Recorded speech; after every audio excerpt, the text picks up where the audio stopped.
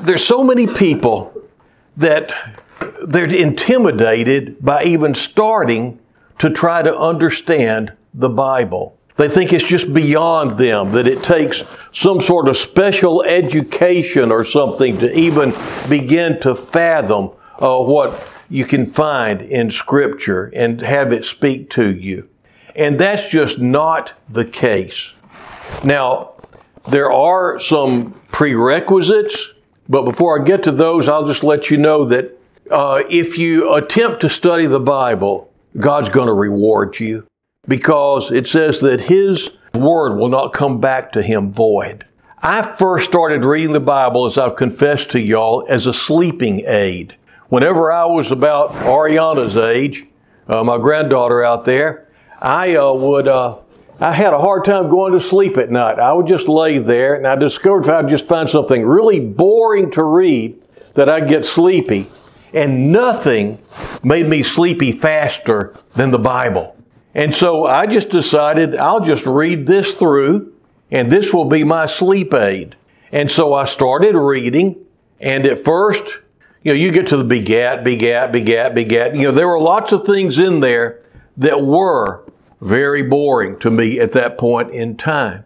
But then I began to see that there were families named there, and these names kept popping up different places. And then you see this one guy living to be 900 and something years old, and then you start seeing some really interesting things, and then you see the flood and all that happened there, and then you go on, and there's just all these different interesting things. And then when you get into Judges, and you've got all the intrigue, and you've got 1st and 2nd Kings, you see David and the battles that he fought and different things like that. It began, after a while, to become like a big soap opera, because the names kept coming up. There was continuity. Everything that I read when I started at the beginning wound up having something to do with what went on before. And so it did wind up starting to becoming entertaining. I started looking forward to it. I went ahead and read it on through, and it really stuck with me. And the stories of Jesus, and then the things in Acts, those all stuck with me. And even though I didn't really know how to apply it, seed was planted that would later on grow in ways that I wouldn't imagine. There was a woman in Russia who was a member of the Communist Party, a young woman that she was one of these that was just a devout communist that just loved to ferret out underground churches and report them. And she wound up having some back trouble, and she started taking yoga to help her with her back problem.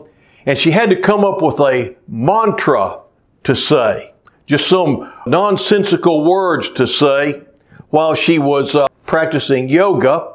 And so she chose the Lord's Prayer. And she would just say the Lord's Prayer because to her it was just nonsense. But as she said it over and over again, it began to sink in. And she began to wonder, could there be a Father in heaven that really cares about us and wants to provide for us and will forgive us and things like that? And she started seeking. And first she sought out Christian friends. They wouldn't have anything to do with her. And finally, an Orthodox priest took her under his wing and began to mentor her and brought her into a personal relationship with Jesus Christ as her Lord and her Savior. And then she wound up kind of like Paul. Whenever Paul first showed up to the church after he had been persecuting it, people looked at him askance and wondered if he was just trying to trick them in some way. It took quite a while for the church to get to know her. But she wound up, now then, she is just a strong servant of the Lord.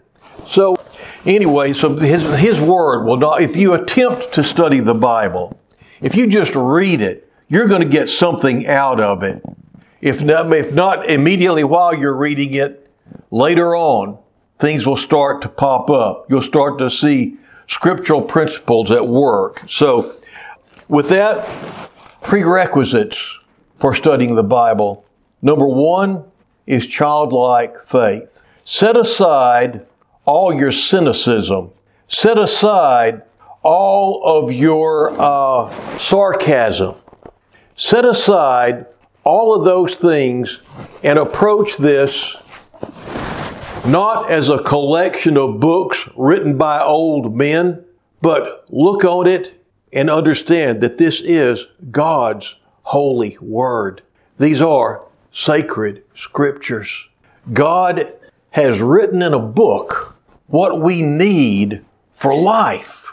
And if you approach it with faith, like a little child, setting aside your questions and looking, but still, well, I'm not saying do away with your questions, because if you have questions, God will answer them.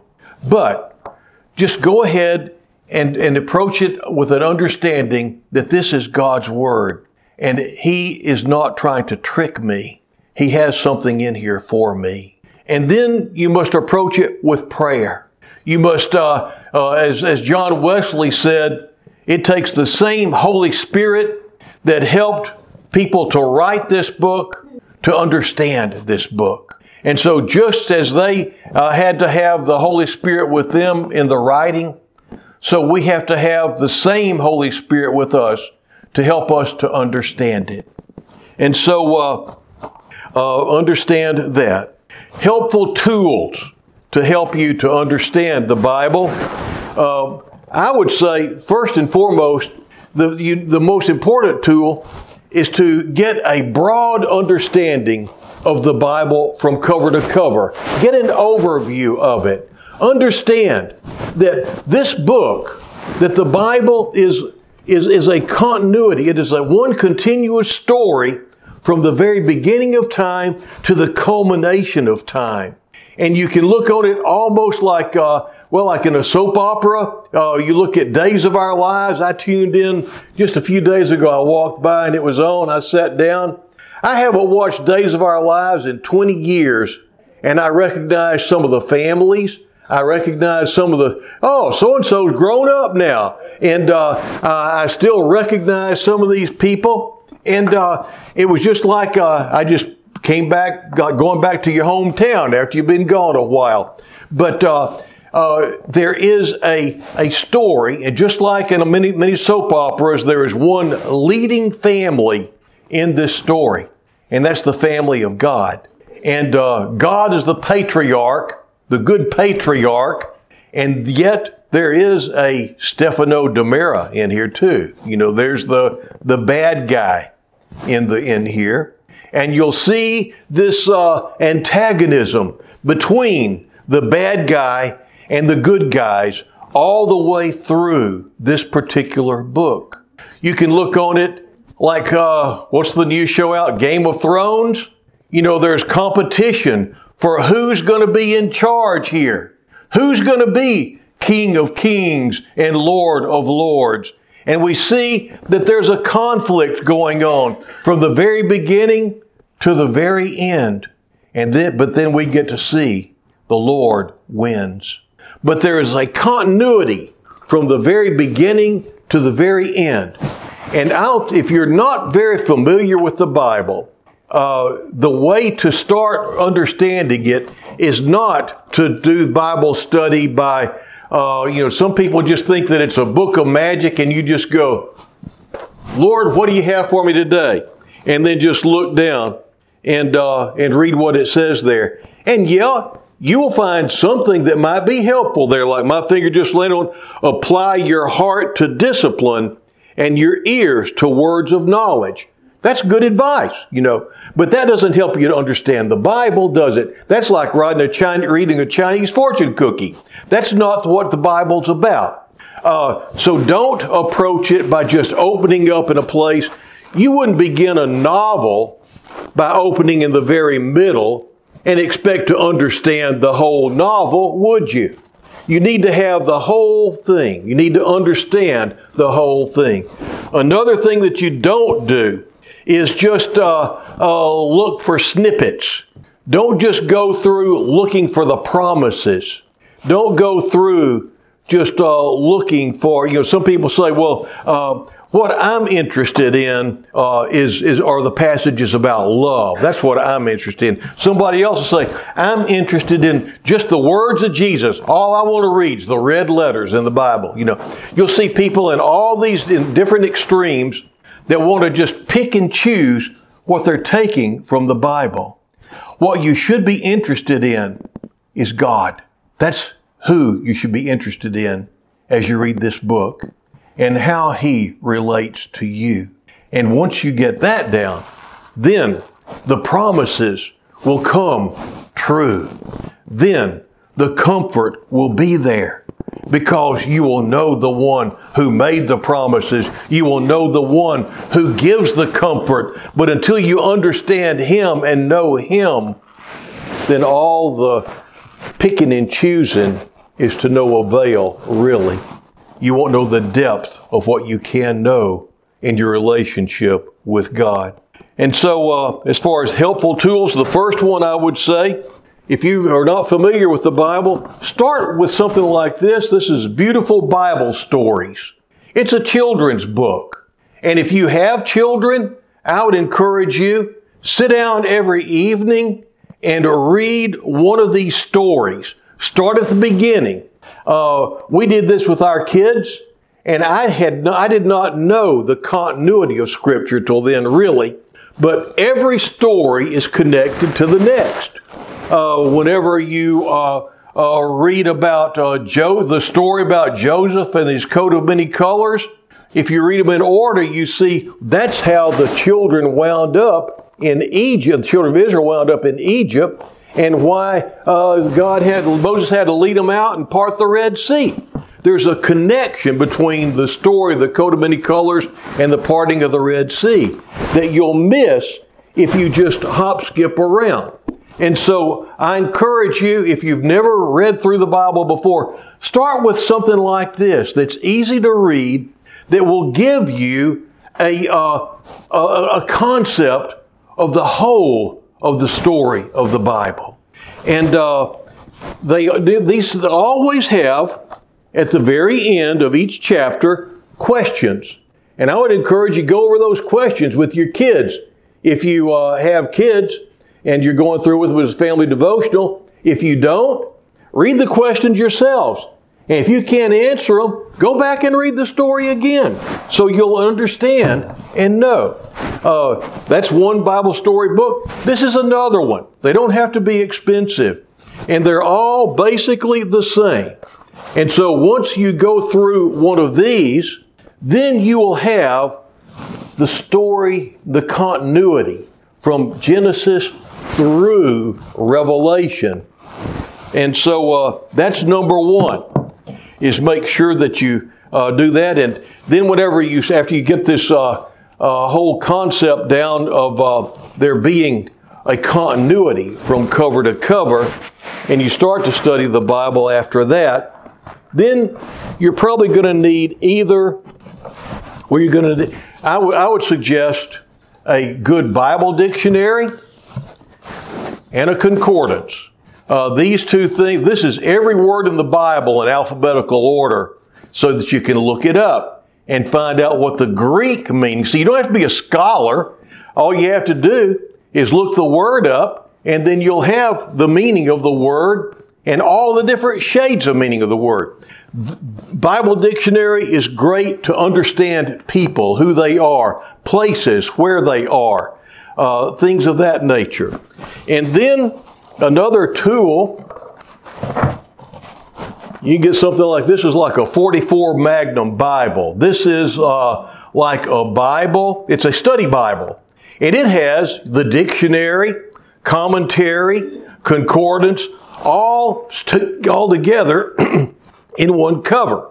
And so and it's got helpful tools to help you to understand what the Scripture's about. And so if you get this, you don't really need the concordance or the dictionary unless you just want to dig a little deeper.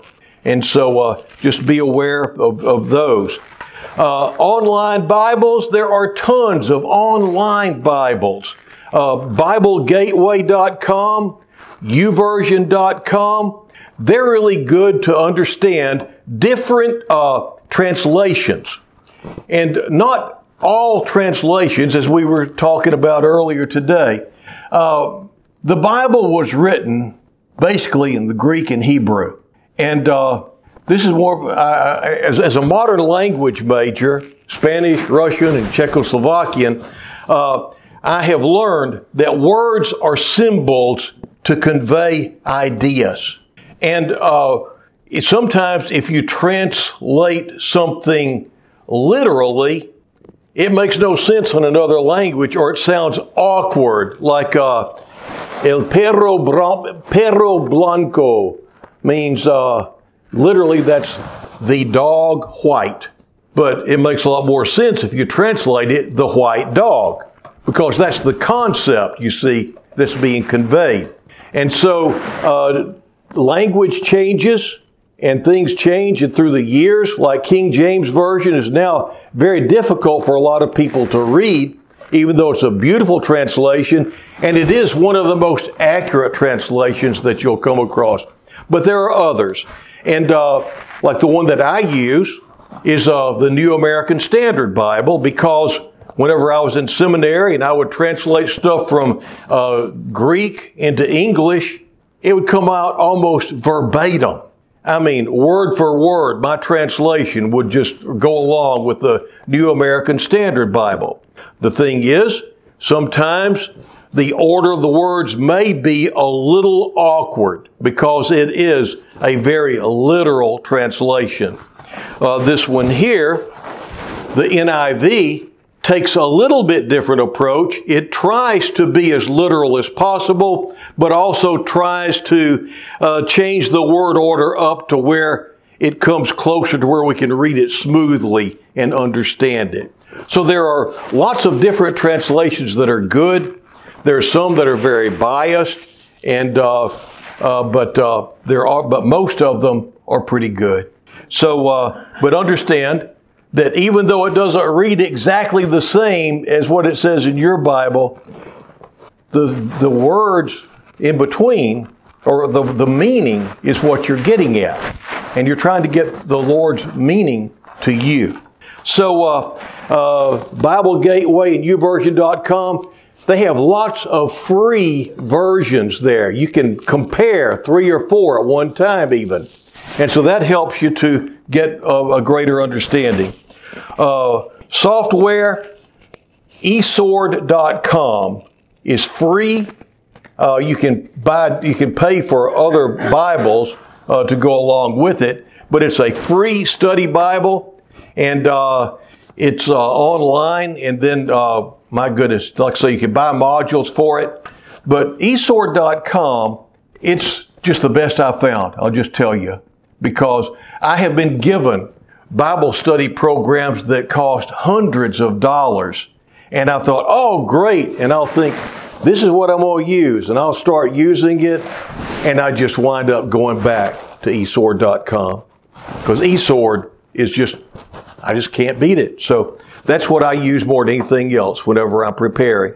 So in apps, there's an eSword LT for your smartphone. And there's another one that's called just the Holy Bible. It's YouVersion for smartphone. And it's another great one. So anyway, familiarize yourself with the Bible as a whole. You've got all these tools that are available to help you. And then 3 basic steps for understanding Scripture. You'll see them there in your handout. Number 1, observation. Ask yourself, what does the passage say? Number 2, interpretation. What does the passage mean? And then number 3, application. How does the meaning of this passage apply to me? That's the 3 basic steps to whenever you're studying a passage of Scripture. Back on observation, what does this passage say? Determine the setting. Find out the geographical area, the historical, political, the religious setting. The introductions and commentaries many times will help you to understand where the person was writing from, like Paul. Is he writing from prison? Is he writing on a road somewhere? Different things like that. And so determine the setting. Who are the characters? Who are the people that are involved? And who's doing what to who? And then look at key words that talk about who's doing what to who. And then make sure that you understand any of these words that seem significant. And then, like I say, reading the passage in several translations can be helpful. And then interpretation. What does the passage mean? After you've done step number one, paraphrase the passage in your own words. And then ask yourself, what are the tensions in the passage? What does the passage tell us about these tensions? And what does it give us a solution to the tensions? What does the rest of the Bible say about these tensions? And then from that, you come to consider your own life in light of these tensions prayerfully and say, are any of these tensions in my life right now? Is the Lord speaking to me about how I should be handling something? And what command, warning, promise, assurance, or encouragement is the Lord speaking to you through this passage? And the last thing is, last question. Now, what are you going to do about it? The Lord has spoken. He's brought something to mind. Now, what are you going to do about it? If you'll flip your page over, you'll see Acts 17, 1 through 12. And I've got the whole, the 1 through first of 12 verses there so that you'll have context. And context is the textual setting for a passage. First of all, you need to know, you don't just pick out, like I said, a snippet. You need to know what went on before. You need to know what's going on afterward so you can understand what's going on. And in this particular case, just kind of summing it up, Paul is on a missionary journey.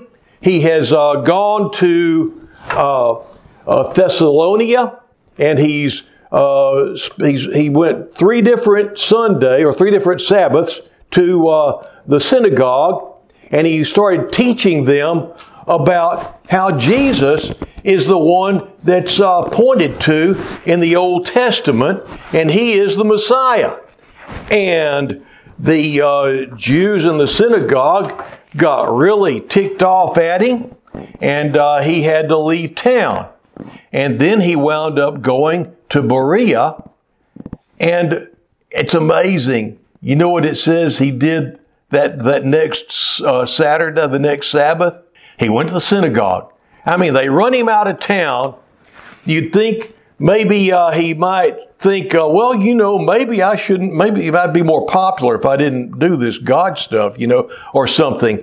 But he goes right back because, you see, that's what he's been called to do. And so he goes right back into the synagogue in Berea. And then look what happens. And then we read I'm just trying to give you the setting for verse 11. Now the Bereans were of more noble character than the Thessalonians, for they received the message with great eagerness and examined the Scriptures every day to see if what Paul said was true. Totally different reaction than what he got in Thessalonica. Now then, if you'll look down below that, I've taken verse 17:11 and I've put it in different translations for you. So you see in the King James Bible it says, these were more noble than those in Thessalonica, in that they received the word with all readiness of mind and searched the Scriptures daily whether those things were so. And then in the CEV version, the people in Berea were much nicer than those in Thessalonica, and they gladly accepted the message. Day after day, they studied the Scriptures to see if these things were true. New American Standard Version. Now, these were more noble-minded than those in Thessalonica, for they received the word with great eagerness, examining the Scriptures daily to see whether those things were true. And then finally, the Good News Bible, G and B. The people there were more open-minded than the people in Thessalonica. They listened to the message with great eagerness, and every day they studied the Scriptures to see if what Paul said was really true. Now, you can see some variations, can't you, from one translation to the other, but the word that really jumped out to me, as far as a key word when I first read this, was the word noble. Noble character. And I thought, okay, but when I saw that, I thought, now, what gave the Bereans, or what does it mean they were more noble in character than the Thessalonians? Because I knew that Paul had a church planted in Thessalonia and that he'd written a couple of letters to the Thessalonians. And so, what's going on here? How come he didn't write any letters to the Bereans? Something's going on here. And so, you look in there, it says they were more noble character than the Thessalonians. You read in the King James Version, it says they were more noble than those in Thessalonica. You read in the CEV, they were much nicer. So you've got noble, you've got nicer, and then you read in the New American Standard, more noble-minded. And then you read in the Good News Bible, more open-minded. And so you get an idea as to what was going on whenever he's talking about a more noble character. They were more receptive to the things of God. And they received what Paul said because you see, so what do you see here? What's the tension? This is what it's all about, tension. There's a tension that we see as far as the Thessalonians and the Bereans when it comes to the Word of God. And what Paul was telling them about Scripture and about Jesus. The Thessalonians were bound by tradition. And they were jealous, it says. Because you see, Paul was coming in and he was telling them stuff that wasn't like they wanted to hear and like they'd always heard it before. And so they ran him out of town. They were not open. Their hearts were turned toward tradition, not toward God. Do you see that? And he goes to the Bereans and says the same stuff. And they're Jewish people, just like the others, but for some reason, they are more, as it says, open-minded to the things of God.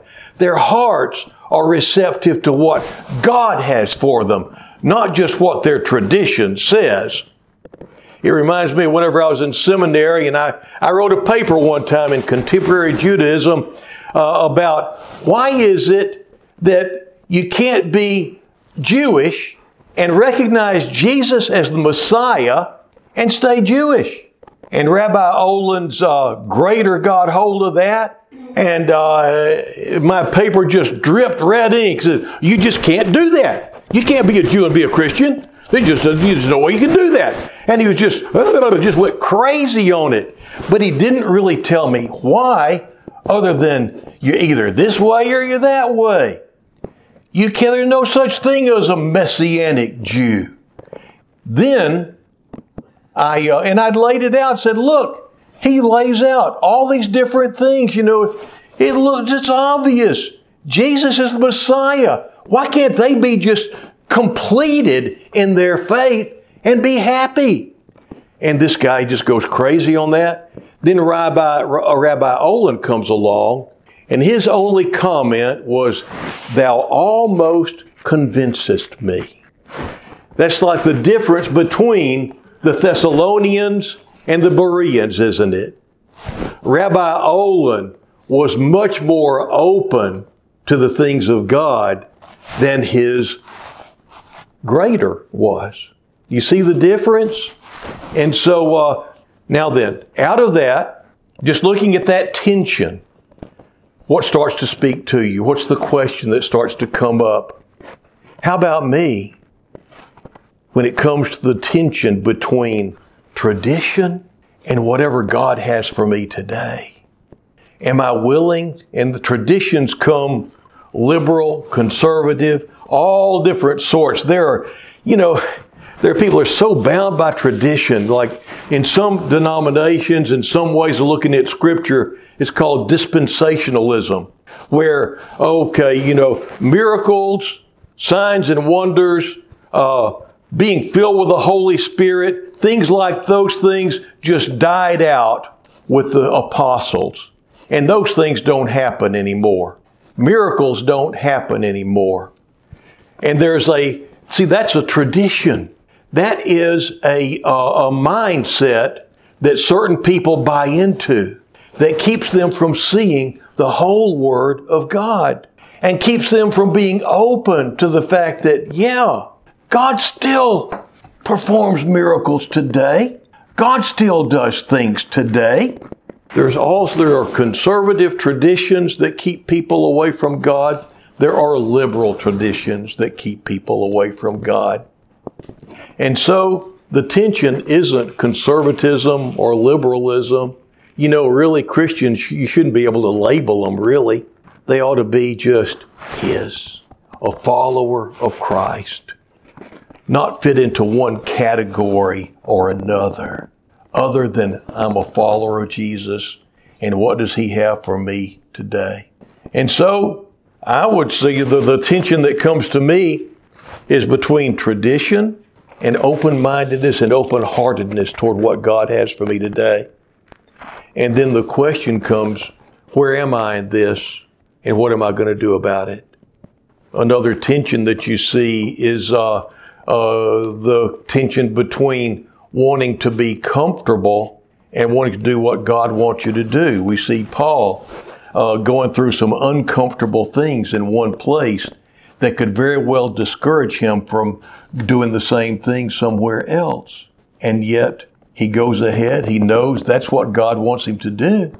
And he does it. And he winds up with totally different results.